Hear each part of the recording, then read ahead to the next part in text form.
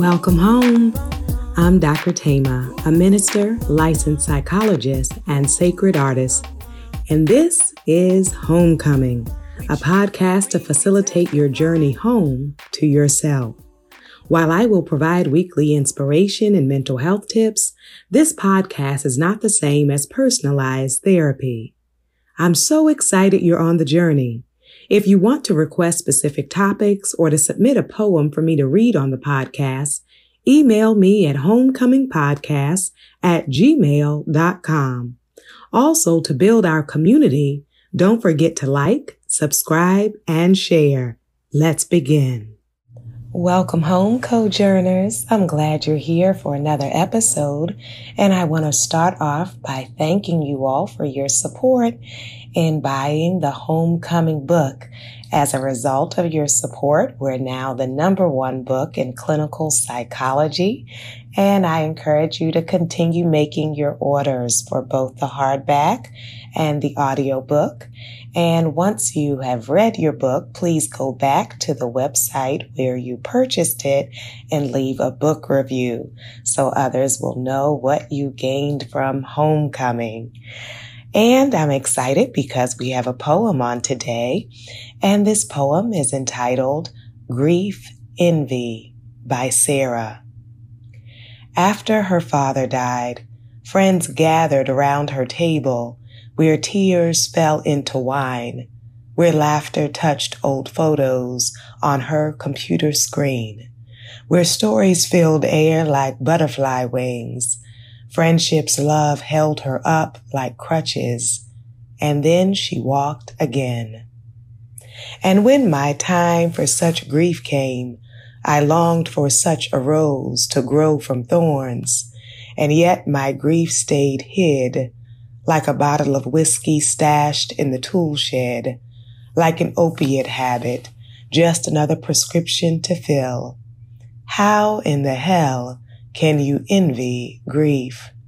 Well, like everything else, addiction steals. It robs grief too. Yes. Thank you so much, Sarah, for this important piece, both on grief and on addiction, and recognizing some people have a cloud of witnesses, have an army of supporters helping them get through it. And for some people during their grieving season, it can seem that many have disappeared or walked away or not shown up for you. And we are living in a season where so many of us have faced grief, are continuing to face grief, that I want to talk today about how to support friends who are grieving, friends or family member or a spouse or partner who is in a grieving space. We want to be mindful about helpful ways to show up for them, to show up for each other. And of course, if you are the person who is grieving, to be open to allowing people, the right people, supportive people, to show up for you so we don't have to carry it alone. So I invite us to take a moment to have sacred pause and reflect on the people in your life who you know may be grieving. And it's so important for us to know that grief lasts longer than a week, longer than a month. So even if the person did not just, quote unquote, lose someone, for us to be aware of who in my circle, who in my community is continuing to grieve, and to reflect on, for myself, what are the ways I have shown up for them, and what are the ways I would like to do better about showing up, of really being a source of support, for being a confidant, for being a friend. So here are some strategies for us to think about. And the first thing I want to name is not avoiding the topic and not avoiding the person. Sometimes people say, I don't know what to say. particularly in special circumstances surrounding death. So, for example, when someone has a loved one who died by miscarriage or died by suicide, sometimes others will avoid them because they feel awkward or uncomfortable and don't know the right words. And I want to share with you that your sacred presence is so much more important than finding the perfect words. And so being willing to show up when people are hurting, when they are grieving, and not pretending that the death has not occurred. And so while some who are grieving may not want it to be the center of every conversation, there are those of us who pretend nothing has happened and try to keep things quote unquote light while people are really in a heavy place. And so we want to be intentional that not only am I going to show up, but I am willing to speak it and to name it so that we can really be a source of support. Requires breaking silence about death, breaking silence about the grieving. And as people are grieving, it's important to release from our minds this idea that we want to always focus on the good. Because when we do not make room for people's pain and for their missing, it is really censoring and silencing. And so we can have a tendency to always want to look on the bright side, to always want to reframe people's grief in ways that make us more comfortable. And I invite you to develop intentionally the emotional capacity that allows you to be present with suffering, to be present with people's pain, to be present with their anger, their frustration, their disappointment, their hurt, for them not to have to package it for our digestion and for us not to take their pain and repackage it so that only the good or the positive frame or aspect is acceptable. And so those of us who have the emotional capacity and will to walk with people through the valley of the shadow of death, recognizing that it is a valley, right? So that when people are in a pit, am I able to be present with people in their pit season without needing to constantly make jokes or say, well, the blessing of this is, well, the great part of this is, well, the wonderful thing is, can we just sit with the tears, with the silence, with the pain, without having to put a positive spin on it? The next point I would say for showing up with those who are grieving is to release comparison. We are all on our own healing journey. And so to compare people's grief to your own process or to other people's, when we do that in a harmful way, it can set up a direct or indirect expectation that the person you are speaking to should grieve like you or should grieve like some other person. And so holding up your journey or someone else's journey as the model can be very dismissive and even disrespectful, right? And so the reality is we are not clones. We are not duplicates. We are not identical. And so some people, when they are grieving with a lot of busyness as a way of trying to contain it all. Some people who are grieving may be sleeping a lot or laying in the bed or laying on the couch. And so to hold up either one of them and say, oh, what you need to do is get busy, or to immediately say to the busy one, what you need to do is go lay down. Let us allow people their journey and their process with our respect and with our support, and being mindful and thoughtful to see people within the frame of their lives, right? What are the ways that they have coped with past circumstances? What are the ways in which they grieve? What are the ways in which they make meaning? And so we want to see people on their own terms. We also want to really be careful about diminishing a person's grief. And this can go along with being purposeful or pushy about trying to make people see the quote unquote bright side, right? And so if someone has a parent who died and we say to them, well, at least you had them for the number of years you had them, because some people lost their parents as children and you're an adult. So when we say things like that, it is very harmful. It is not helpful. It is very dismissive, and it does not honor people, their loved one, nor their grief, right?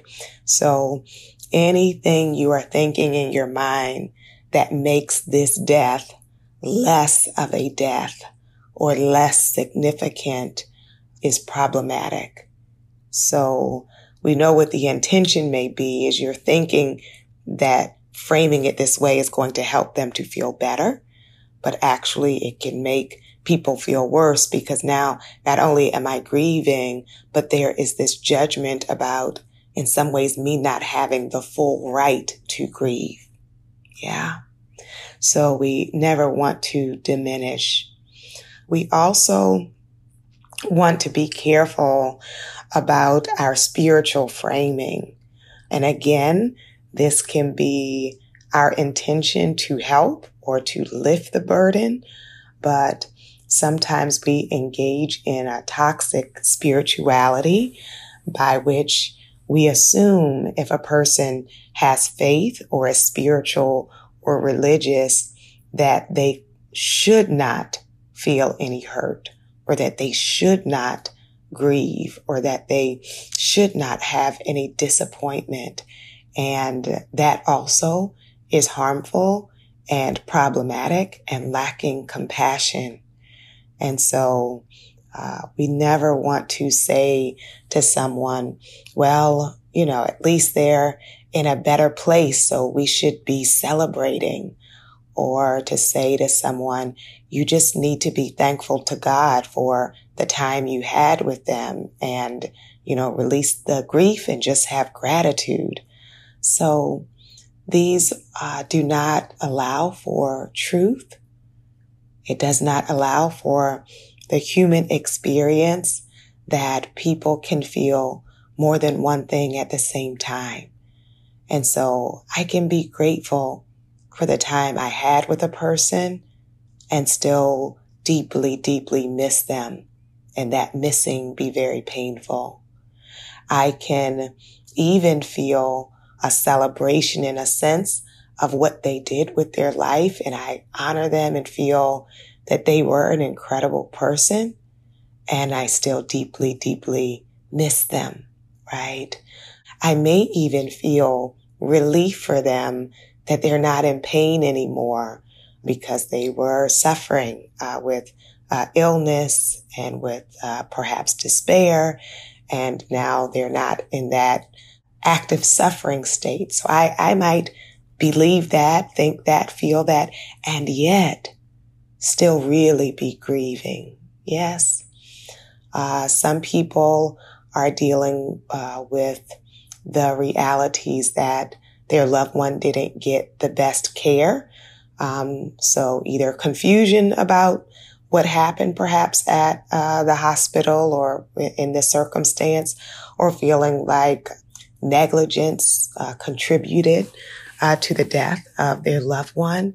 And so if they are speaking about their confusion or their anger about that journey, then we want to be careful again not to put these religious or spiritual pressures on people to force them to be silent about what they are feeling.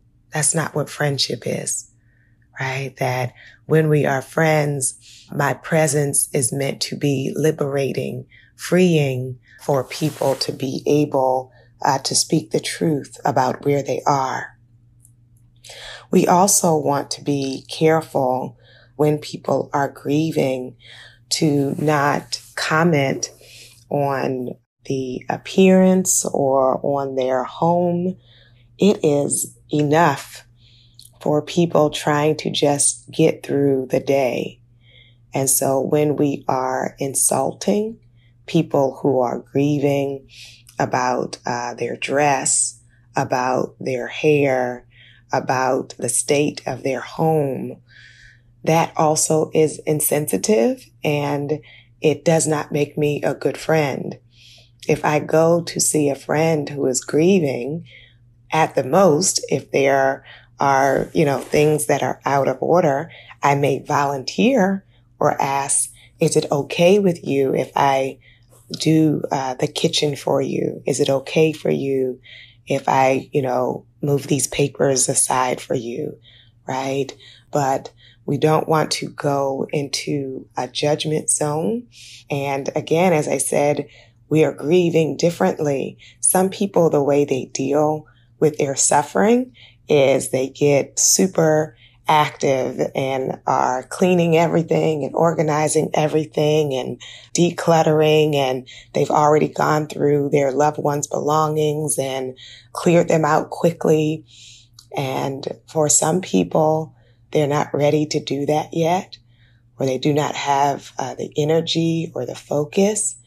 And so we want to be the friend who shows up to help, who shows up in compassion, who does not show up in judgment, right? So it's not helpful for me to say, oh, you would feel better if you would do your hair, or you would feel better if you would notice that you're gaining weight or losing weight. And so you need to, and we have all of these mandates of what people need to do.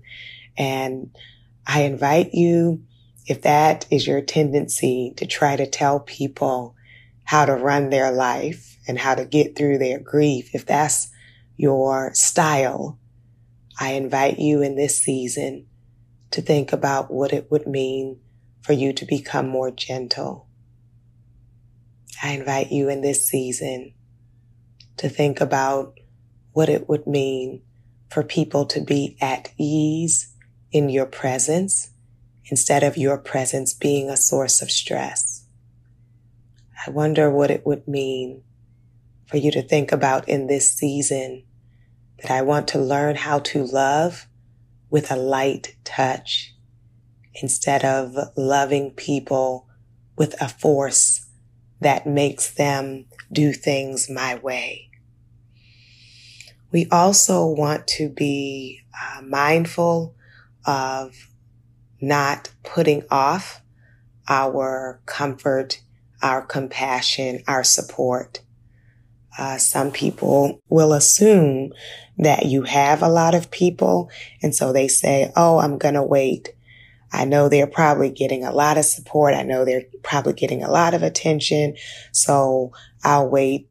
And then sometimes you wait so long you forget, or you wait so long that in actuality, they needed the support. It may be that they don't have as many people around them as you thought, or you might see them surrounded by people, but some of us know a lot of people but don't feel comfort from those people. So you have a lot of people maybe circling around you, but they are not really your friend.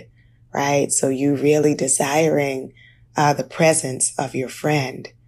And so we are reaching out. We are showing up. We want to be mindful that we are not judging or trying to dictate people's process, and that we are looking for ways to express our love and our care.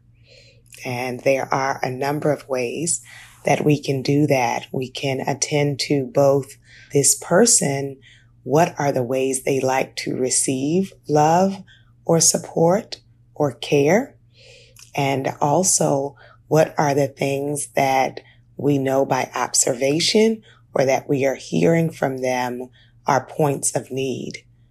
Because when we are grieving, there's often so many things that need to be done.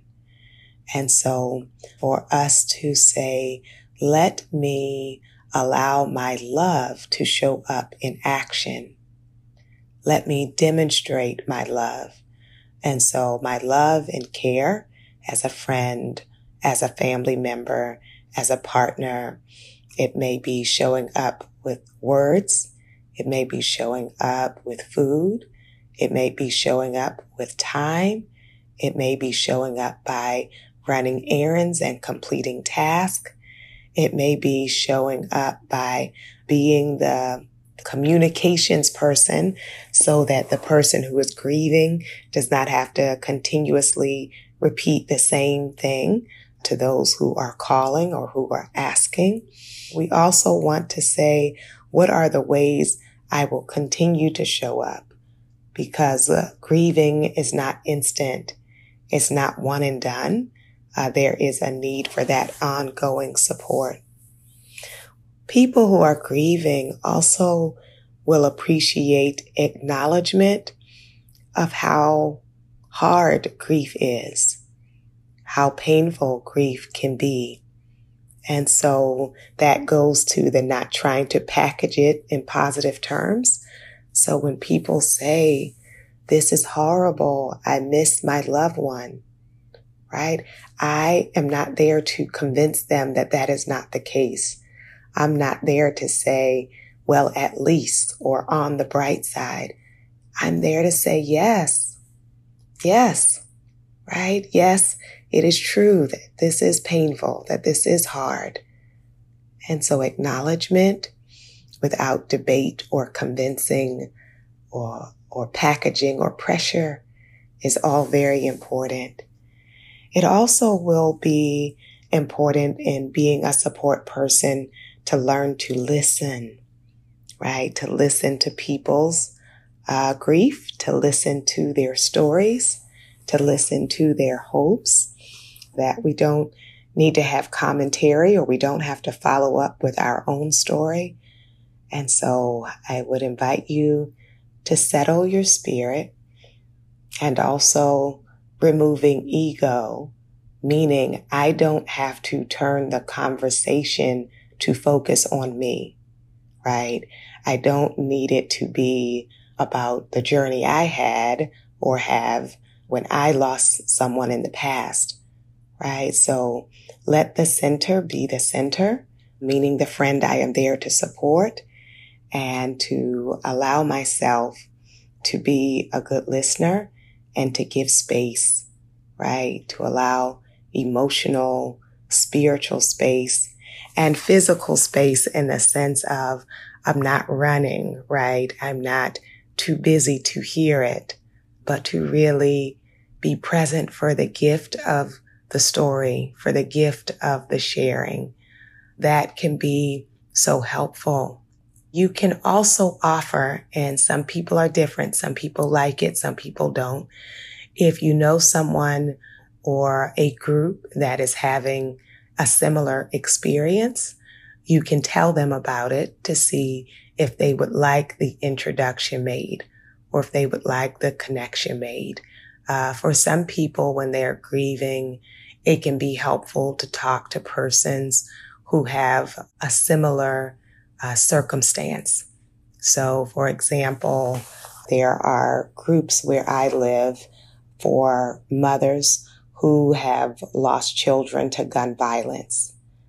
So that is a particular experience. And those who have not had that experience, while we can be compassionate, you may not fully get it in the way someone would who has had that. Or those who have had a loved one to die from a particular medical illness, those who have had a loved one die by suicide, those who are grieving miscarriage. And so if you know someone else who has a similar experience, or you know about a group that is focused on a particular community, you can offer that. You can say, would you like me to make the introduction? I think you all would have a lot to talk about or to share, or I think they might be helpful. And some people would say yes immediately. Some people may say no immediately, and later on when they're in another place say, you mentioned that group and I think I want to try it. And some people will permanently say no, that's not the way they want to have their process. But we can make the offer. And we also want to consider not only the kind of grand ways that people can show up at the time of the funeral, right, with kind of these large gifts, but we also want to think about showing up in little ways over time and with consistency, right? To be consistent as people are processing, so they know that you're someone who is going to be a continuous presence, that you are there for them in that way. And we also want to be really mindful about the difficult moments becoming undone. That for some people that is immediate. For some people it hits them down the road. And so for me to have the capacity and the willingness and the love to be present when it's messy, right? To be present. And when I say messy, I mean emotionally messy, when it feels like we are falling apart, and perhaps not just feels like, but in reality, when people become undone, for them not to have to pretend. And often when we are in that state, we can't pretend anyway. And so to see people in those moments with the eyes of love and compassion. And it's not for me to run and tell other people. It's not for me to press people into, quote unquote, pulling it together. But I can be present with people as it is falling apart, because the death of some loved ones really does mean we're having to rework our world, right? And so as the world turns upside down, you want to be the kind of friend who is present, knowing that in time, people will get back into a new rhythm of life, and that we want to be with them through that journey. I invite your soul to tell your heart, mind, body, and spirit, welcome home.